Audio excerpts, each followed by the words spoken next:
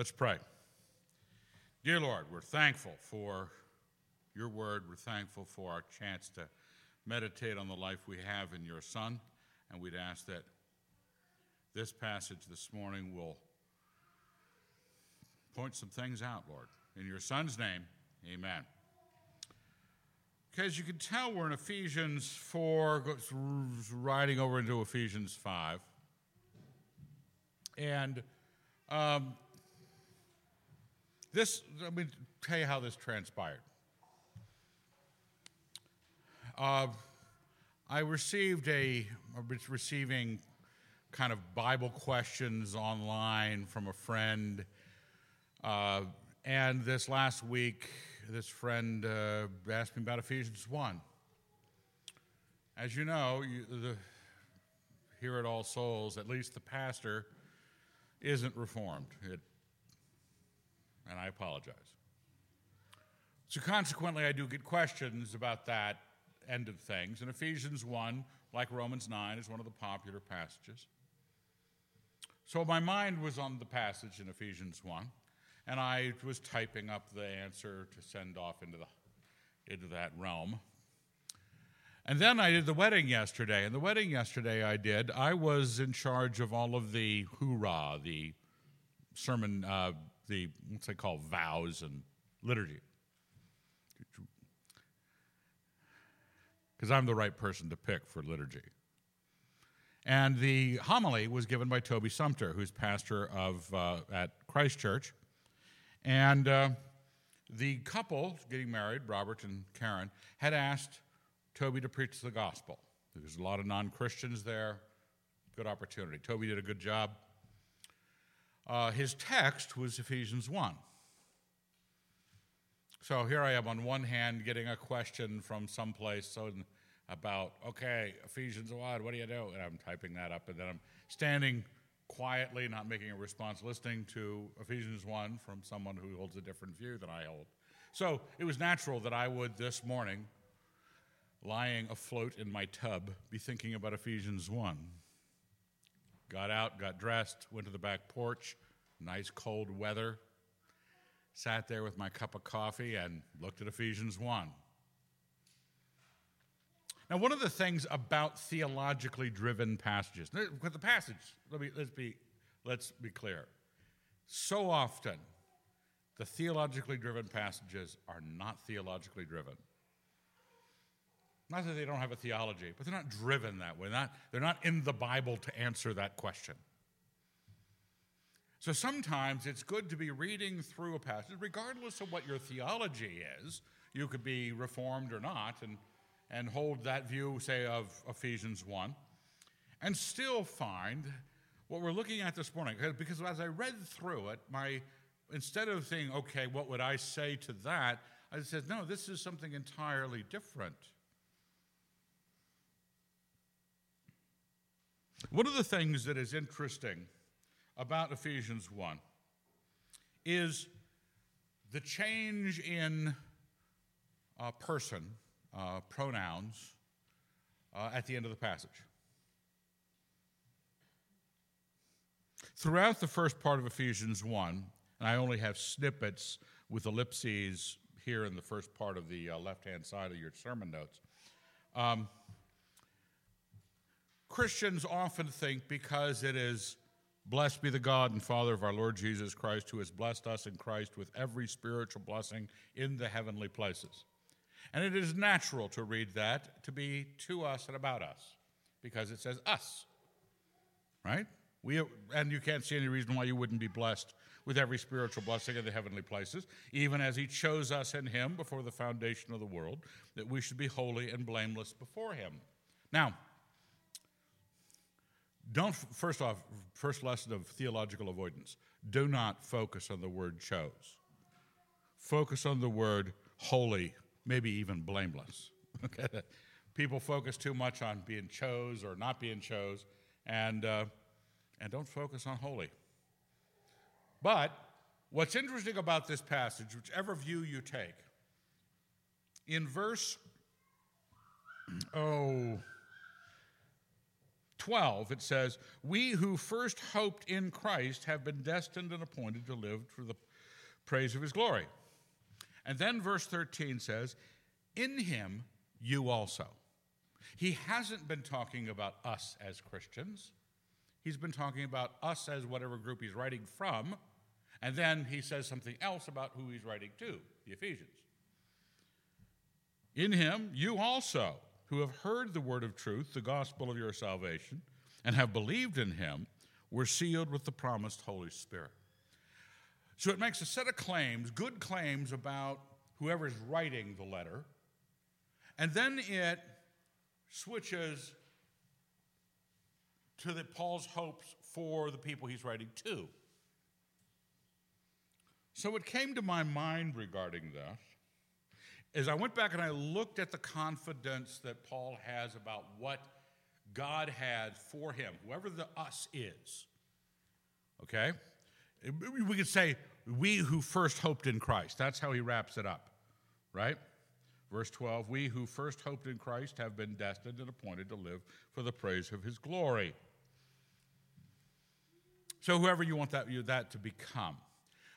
But what it brought up to me to think along a different axis of Paul's concern in the book of Ephesians, rather than answering a theology problem and then fighting back if the answer isn't what you like.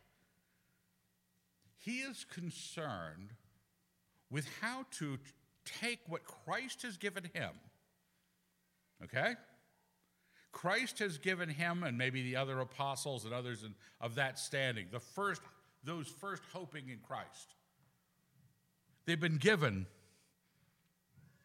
holy and blamelessness, that would live according to the purpose of his will, to the praise of his glorious grace. His riches of his grace, which he lavished upon us. He's made known to us. You begin to get the idea that he's not talking about everybody when he gets to verse 9. "For he has made known to us in all wisdom and insight the mystery of his will, according to his purpose, which he set forth in Christ." Now, the basic problem that you probably will run into as a fellow believer of others, someone who is trying to support the ministry and however you have conversations with people, as a parent, as a husband, guiding others, perhaps teaching Bible study situations, there's a huge crisis of the inability to guarantee the communication of what you're trying to say. What Paul had, and the us had in the first part of Ephesians, he is hoping to grant to the people who are hearing it. The dilemma we're facing is passing on the faith and the holiness. Because, boy, howdy. Like Drew read that the church today is not much further along than the church in the first century, maybe even worse off, but we make a lot of the same mistakes. What do you think Paul is trying to accomplish is what we have in Christ we'd like to pass on to you who have heard the word of truth. How are we going to do that? That's more of his question, if you want to say theologically. His question theologically is not whether the mechanism is or is not decreed. The theology is, how do we get you to the righteousness of Christ? How do we get you to what we have enjoyed? And sometimes you've wanted to do the same thing as you've come up through the ranks of the believers, and you know some godly person out there that you admire, or you read a lot of their books or whatever it is, and you want to know, how do I get from here to there? And you're hoping they're going to write a book about how you get from here to there.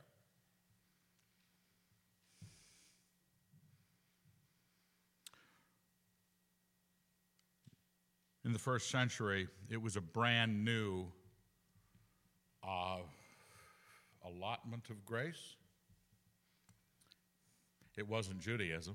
Matter of fact, in the second chapter of Ephesians, He is making a new man, one new man in the place of two. The great mystery hidden for ages was that Christ died for the Gentiles, that salvation by faith was there, election was there for the Gentiles. Christianity was a weird new thing.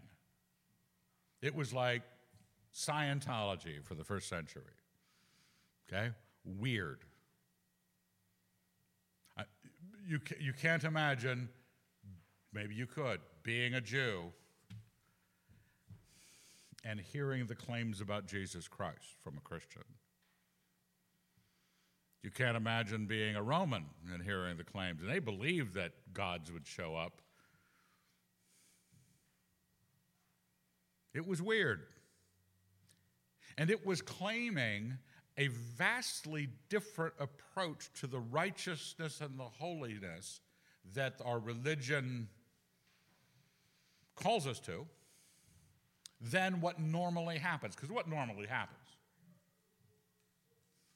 If you're a pastor walking in the light, you've got a group of Christians who come and listen to you talk, and you're trying to get them to quit lying, cheating, stealing. What else would they be doing? Chasing bad women, cussing. How do you get them to stop? Well, it's pretty obvious. I mean, every religion in history has got them to stop or tried to get them to stop this way. Tell them to stop, punish them if they don't. Tell them to stop. It's the rules. You don't cuss around here. You don't lie around here. We don't allow lying in this church. Well, that's not exactly true. Because this crisis of figuring out how the message of righteousness moves from St. Paul to the Ephesians, what does he do to get the Ephesians to do what he says? He's not just listing things for them to accomplish. Some people approach. We're in chapter 4, end of chapter 4 and into 5, in which an awful lot of things exist that you could be jotting down very hastily a list of accomplishments you're going to have to go do. Verse 25 of Ephesians 4, right there at the top. Therefore, putting away falsehood, let us, everyone, speak the truth with his neighbor, for we are members of one another. Be angry, but do not sin. Do not let the sun go down on your anger, and give no opportunity to the devil. Let the thief no longer steal, but rather let him labor, doing honest work with his hands, so that he may be able to give to those in need. Let no evil talk come out of your mouths, but only such as is good for edifying, as fits the occasion, that it may impart grace to those who hear. And do not grieve the Holy Spirit of God, in whom you were sealed for the day of redemption. Let all bitterness and wrath and anger and clamor and slander be put away from you, with all malice, and be kind to one another, tender-hearted, forgiving one another, as God in Christ forgave you. Now, here's the thing. If you don't have in your mind the question out of Ephesians 1, where Paul's going, this is what we have, every riches of the heavenly places given to us, we who first believed, we are the representatives of this faith that had this holiness and this righteousness from God. How are we going to express that to you who believe in Ephesus so that you would get there too? Are we just going to, the tablets of St. Paul instead of the tablets of Moses? And some people, what I just read, sounded to you like tablets of rules. Don't lie. Don't get angry. What else? Don't be a thief. Don't, whatever kind of bad talk it is, don't do it. Don't be bitter, wrathful. Just don't. And a lot of people come to pastors today for counseling about these problems. And most of them, we hope, get that right when they say, well, confess it. That's one. You confess your sins to God, and he forgives you. Well, that gets you forgiven, but it doesn't take an angry man and make him less angry. It makes him forgiven for his anger. It doesn't take a bitter woman and make her not a bitter woman. It makes her forgiven for her bitterness. We're wanting to know how to get at holiness, how to get at righteousness, how to get at the will of God in our lives. Because Paul had it. Whoever the we who first hoped, Paul had that from God. It was what Christianity had walked into the world with and said, because no one has ever been good around here, this is where goodness lives, Christianity. And we've sort of bastardized it into another set of rules with Christian names on it. But as I read through that passage,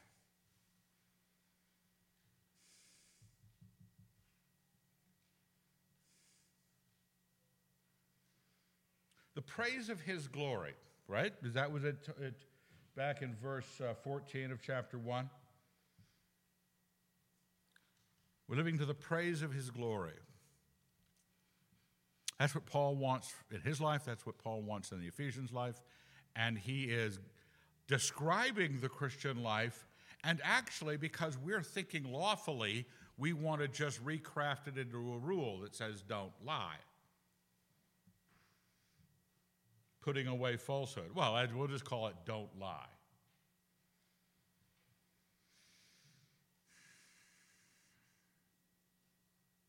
It's the portions I have bolded up there. Because those of you who have a problem with lying, maybe some of you, I have known people, it's weird. People who lie, I don't know what's wrong with their head, but they do it psychologically. I mean, it's a need. And some of you have been thieves. Some of you have been angry. That's a good Christian sin right there. You could be angry and make it look like righteousness all day long because it's so just. It's so right.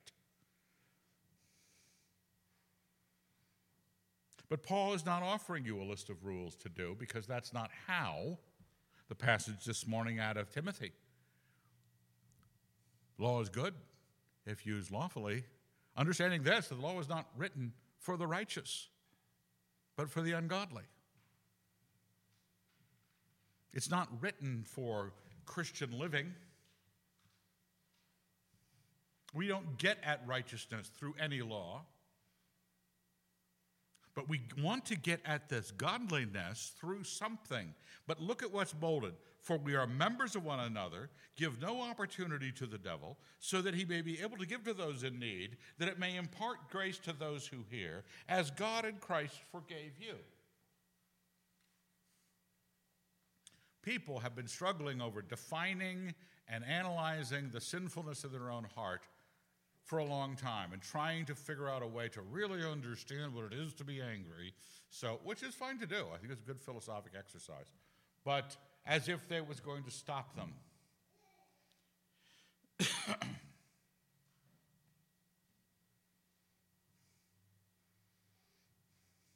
But what Paul is trying to tell you in Ephesus, those of you who want to be living to the praise of his glory, is that he appeals to you on the basis of the reason you would be such. There's a reason. Because you are members of one another.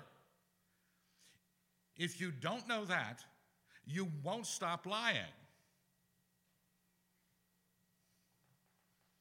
How many marriages go sideways because two people think they're just in a relationship where they've negotiated a certain contractual set of agreements? You get yours, I get mine. We are other people from each other. They don't consider themselves members of one another.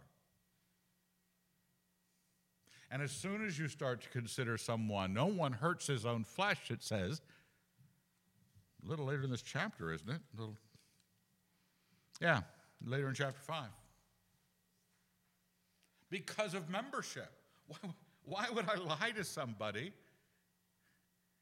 Think about this. You're standing in the kitchen, red hot stove, red hot. And you tell your hand, I want you to, no, it's not hot. Why don't you just rest it on that glowing orange disc? It's not hot. Because that's what a lie is.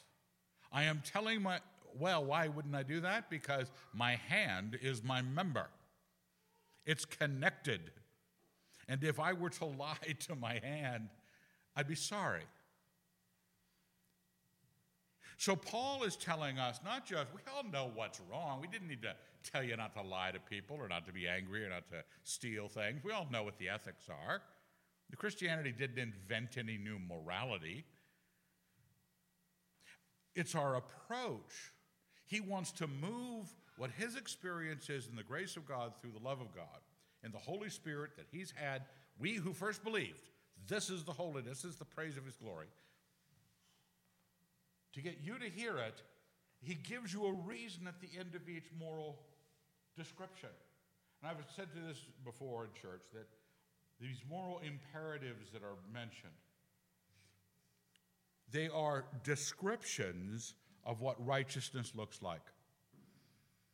The change in you is at the end of the verse, for we are members of one another, because we don't want to give an opportunity to the devil. My father wrote a post this last week about Christians who don't want to fall off the cliff into sin, but sure like standing at the top for the view. Okay, everyone likes to be looking at it. Oh, hey, looks pretty fine. I'll just get a little closer, get a better picture on my phone of a life of abject debauchery, and then you find yourself plummeting into it. You gave opportunity to the devil. You weren't actually concerned. Your anger, I can be in a discussion. I've been in a lot of discussions with people about anger. And it's here, it says, be angry but do not sin, and that's a popular passage for angry people. It says there, you can be angry and not sin. Yeah, but not you. Yeah, it can be done, but not by you. Because what? You're a complete bastard. That's why. Because you don't care about giving an opportunity to the devil. You are so busy justifying what nonsense you're up to as that you've carved a few acres of, pasture land for sin in your life because you don't care about giving an opportunity to the devil. And someone who's a thief, it's not merely for the counseling benefit of the church eldership that as a guy comes in and says, Pastor, I've been ripping every store in town off. And it's not just the business of the pastor and the guy, once he's confessed, to collect all the goods or figure out how much he owes and add 20% for restitution. All things are fine. Go ahead. He really needs to make it right. He's been a thief. I knew one time, a wealthy woman here in town, wealthy, shoplifting all the time. She could buy anything she wanted. Just kept stealing. It wasn't because she was in need. Who knows what it was? I didn't know her that closely. But it says here, so that he may be able to give to those in need. It's so easy to get caught up in a rule, don't steal, than saying, how can I get to the point in my heart, my life, where I want to give to those in need? How can I get to that point where I just don't want to give opportunities to the devil? Or I'm a member of other people in this body. Why would I? And you won't find that you won't even think of lying. You won't think of anger. You won't think of theft because you think of those in need. And if you're thinking about how I'm going to impart grace to those that hear me talk,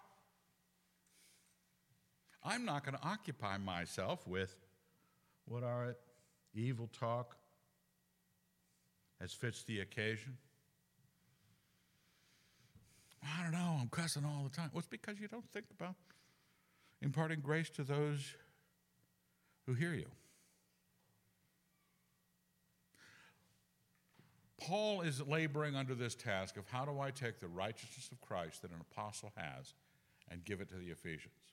It's not just, here's the rules, there's the grace, do your best.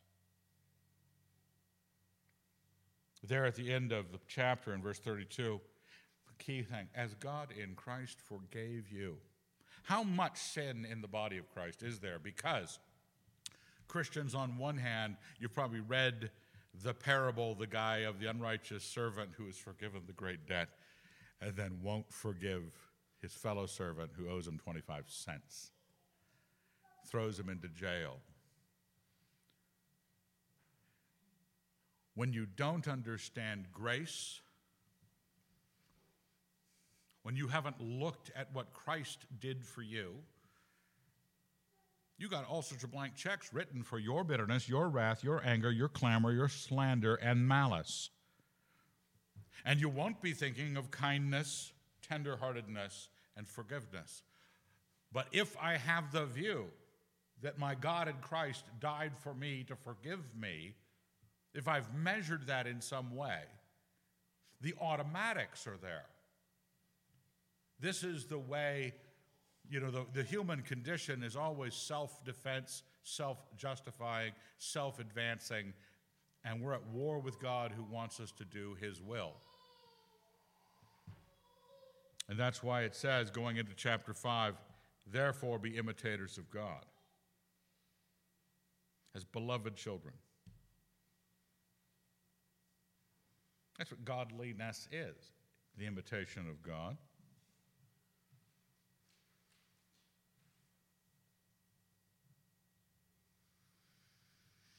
As Christ loved us. Walk in love as Christ loved us. Because it comes right off of that, forgive one another because God in Christ forgave you. Don't be bitter because God in Christ forgave you. Don't be wrathful. Don't be angry. What's wrong with you? It's because you have never stopped to think that God in Christ forgave you. And when you walk in love, it's the imitation of God because he says, as Christ loved us and gave himself up for us, a fragrant offering and sacrifice to God. But fornication and all impurity or covetousness must not even be named among you, as is fitting among saints, that there be no filthiness, nor silly talk, nor levity, which are not fitting, but instead let there be thanksgiving. Now, I want you to look at that because we wondered when the sexy stuff was going to start, right? Because it was lying, anger, theft, and really,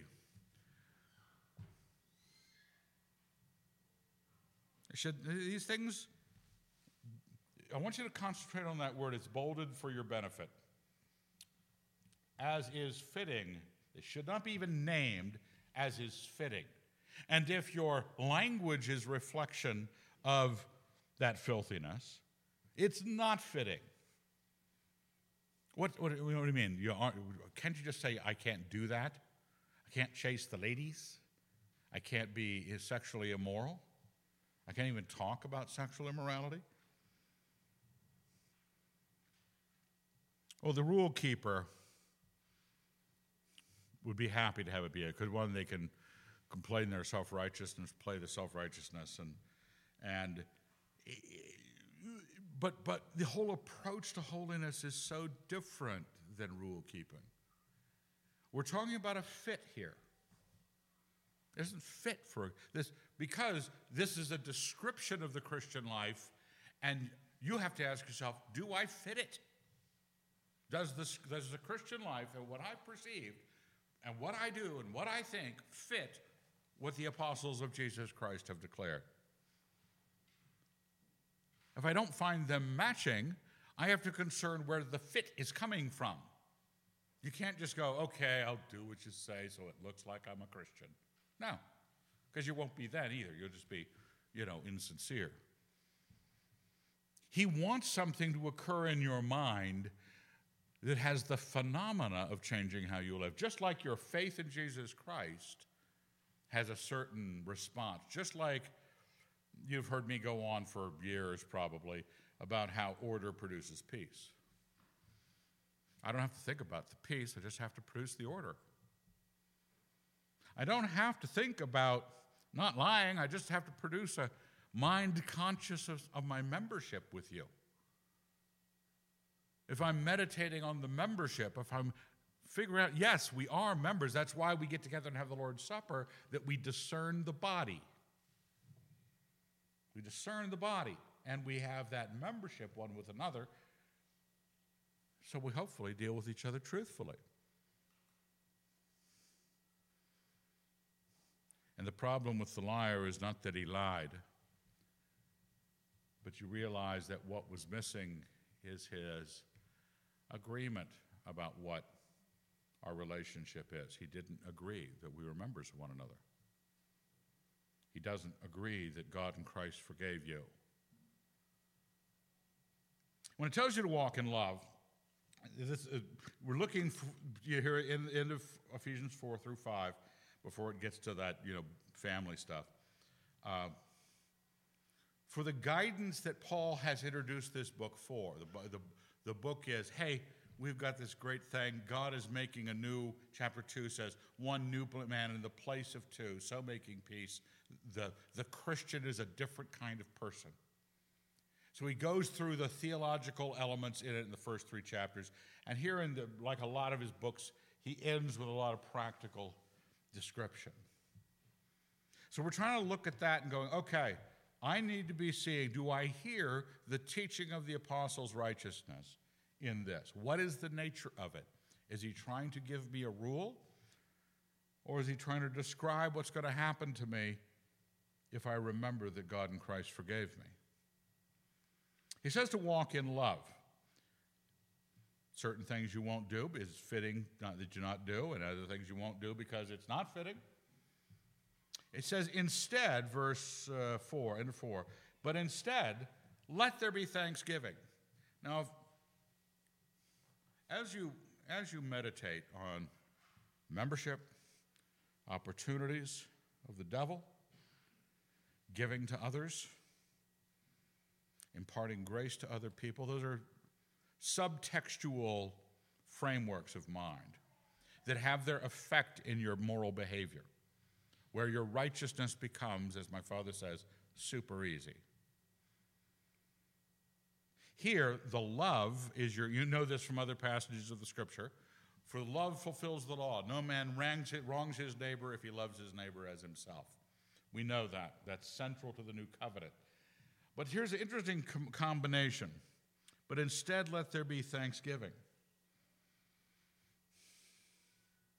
Thanksgiving is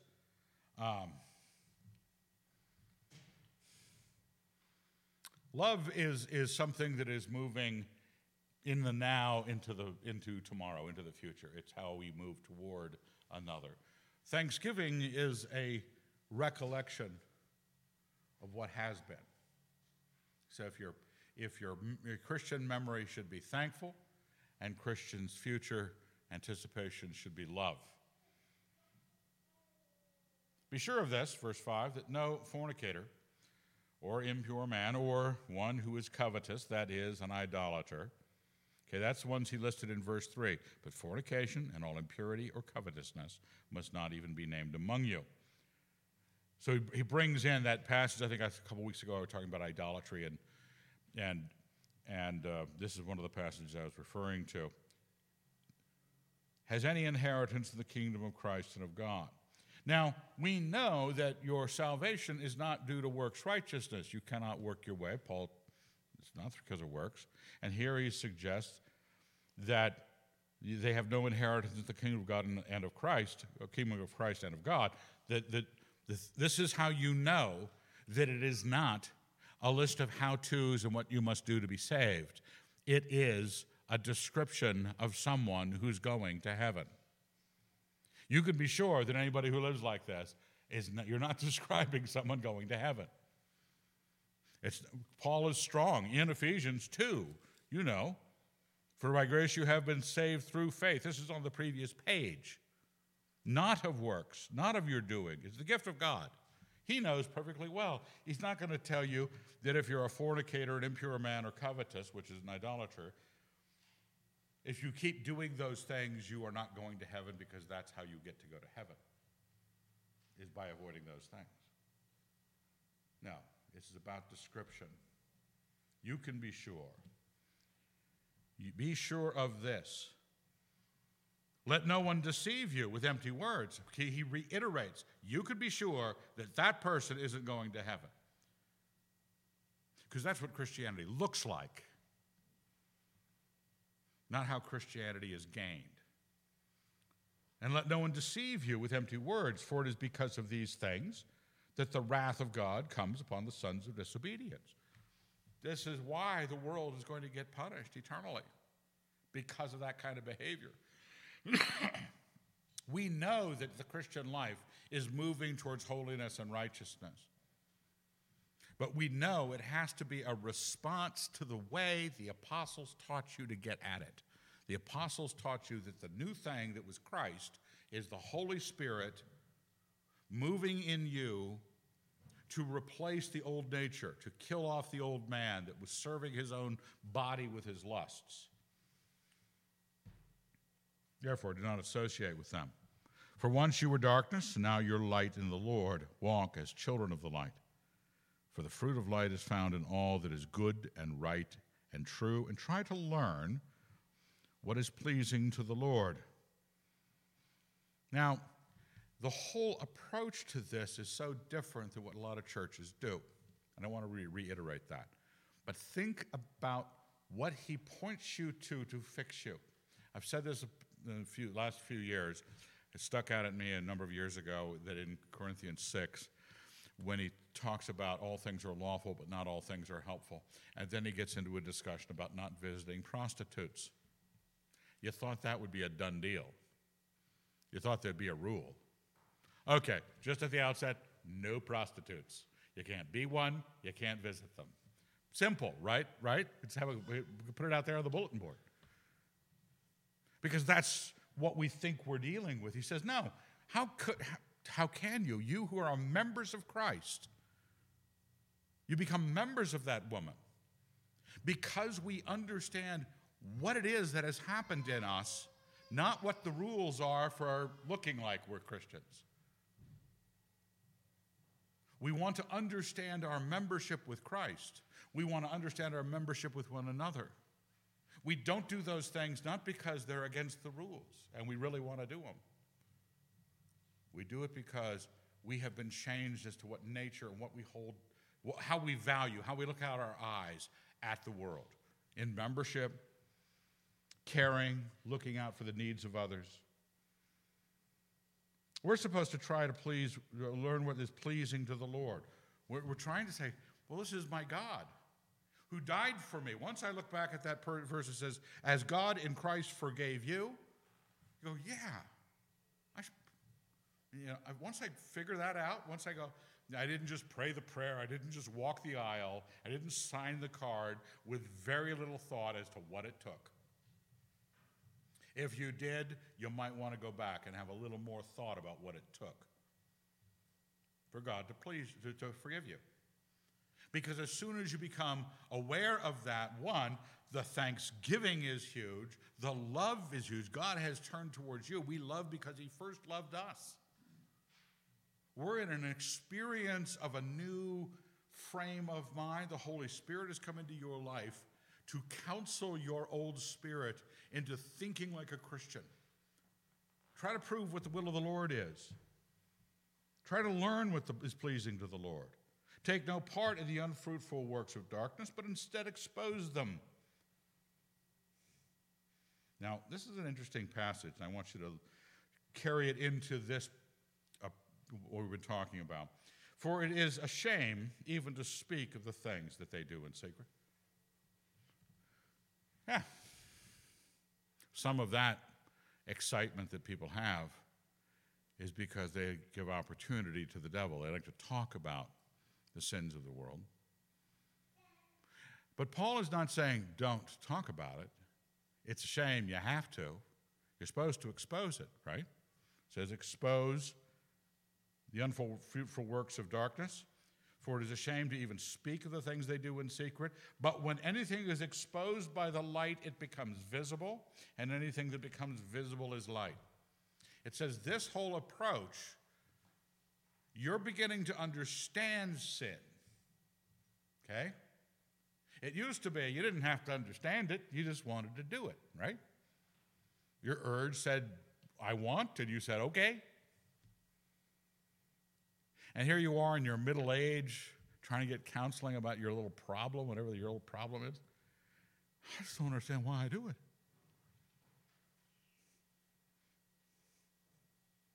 The exposure to the light. It's a shame you have to talk about it. But when you talk about it, you can get to the bottom of what it is that's going on, and it's not merely because you're a fornicating, lying son of a whatnot.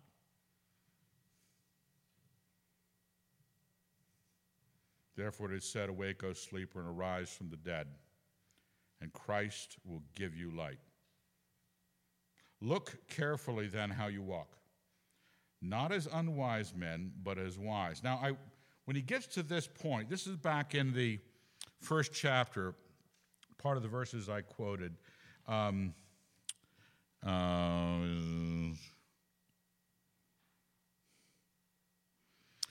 Verse 15 of chapter 1. For this reason, because I have heard of your faith in the Lord Jesus and your love toward all the saints, I do not cease to give thanks for you, remembering you in my prayers, that the God of our Lord Jesus Christ, the Father of glory, may give you a spirit of wisdom and of revelation in the knowledge of him, having the eyes of your hearts enlightened, that you may know what is the hope to which he has called you, what are the riches of his glorious inheritance in the saints, and what is the immeasurable greatness of his power in us who believe, according to the working of his great might, which he accomplished in Christ when he raised him from the dead and made him sit at his right hand in the heavenly places. He just basically told you what he had in the first believers, trying to pass on to the Ephesians. That this is what he was praying for, that they would understand the life, and their understanding of the life would have automatics of righteousness. It would be enlightened. They would understand, look carefully how you walk, not as unwise men, but as wise. How you walk, with the lights on, making the most of the time, because the deeds are evil. Therefore, do not be foolish, but understand what the will of the Lord is. And not understand what the rules are, because then just efforts are made to hide when you break the rules.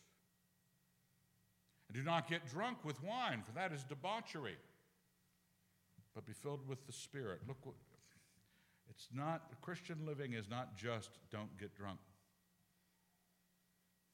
People say, well, it says don't be drunk with wine. The rest of the verse. Be filled with the Holy Spirit.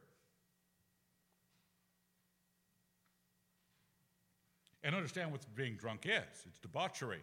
For heaven's sake, who would, I've never been drunk.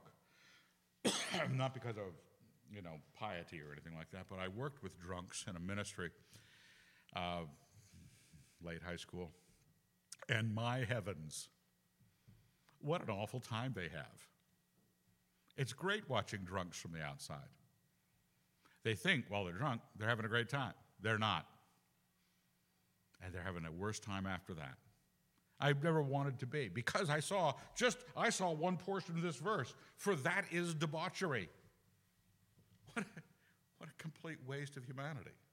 And as soon as we begin to think, as God has thought, as soon as you say, I'm going to expose the works of darkness to the light so that it becomes light, so that what I'm about, membership, thanksgiving, love, all those things, inform the mind that wants to go out and sin, that really that's not the description of somebody who's loving and a member and cares for the needs of others, imparts grace, is thankful. Addressing one another in psalms, hymns, and spiritual songs, singing and making melody to the Lord with all your heart. Always and for everything, giving thanks in the name of our Lord Jesus Christ to God the Father. It's simple to say that somebody who would otherwise get through a whole case of Keystone in an evening by themselves, one, we have to talk about quality of beer. 2, quantities. Just solving, Don't you have a dim view of debauchery? And two, filled with the Holy Spirit. If I was thinking about whether or not I'm filled with the Holy Spirit, if I am thanking God always and for everything, when my heart is there, when I've figured out the love of God and thanksgiving and the Lord's sacrifice, I don't need to medicate, and I can't help but sing. Now, you might not be very good at singing. Okay, sing along, please. You can sing quietly at church, but get into the shower and just let it rip. Get a hymn book. Order one from Christian Book Distributors, $10.99 for one of these great hymns of the faith. As I've told you this before, I asked my dad what his walk was based on. He said singing hymns. And it's not because he was in a religious service and worshiping. He was saying great things about God. Saying great things about God for everything and giving thanks to God. If you have your measure saying, I am not after stopping my sin, I'm after taking on the mind of God in Christ. Because Paul wants me to understand that I'm a member of one another. He wants me to understand that I'm just giving opportunity to the devil. Look at the things that are the mindset of the broken person. Don't try to stop the sin. Stop the kind of person you are. But change what you think about. And you would have every reason to sing. I think a big change in my life after having watched it happen in my father's. When I was in the Navy, and I'd go take my hymn book. I had a little InterVarsity hardback hymn book, and I'd leave the barracks, and I'd walk across the street to a phone booth, and I'd sing in the phone booth for maybe an hour, hour and a half. I'm sure I got reported. I'm not that great a singer. Stay on pitch. I recommend it. Get yourself a hymn book. And not because, they say in this church you got to sing hymns. Okay, all right. A little bossy. No, thank God. Think about what you're thanking Him for. For what? Always and for everything. Let's thank Him. Dear Lord, thank you very much. You've been very good to us. We'd ask that it would influence our pursuit of you, the description of the righteous life that we have in your Son would come to pass in us because we've taken on the mind of the apostles. In your Son's name we pray. Amen.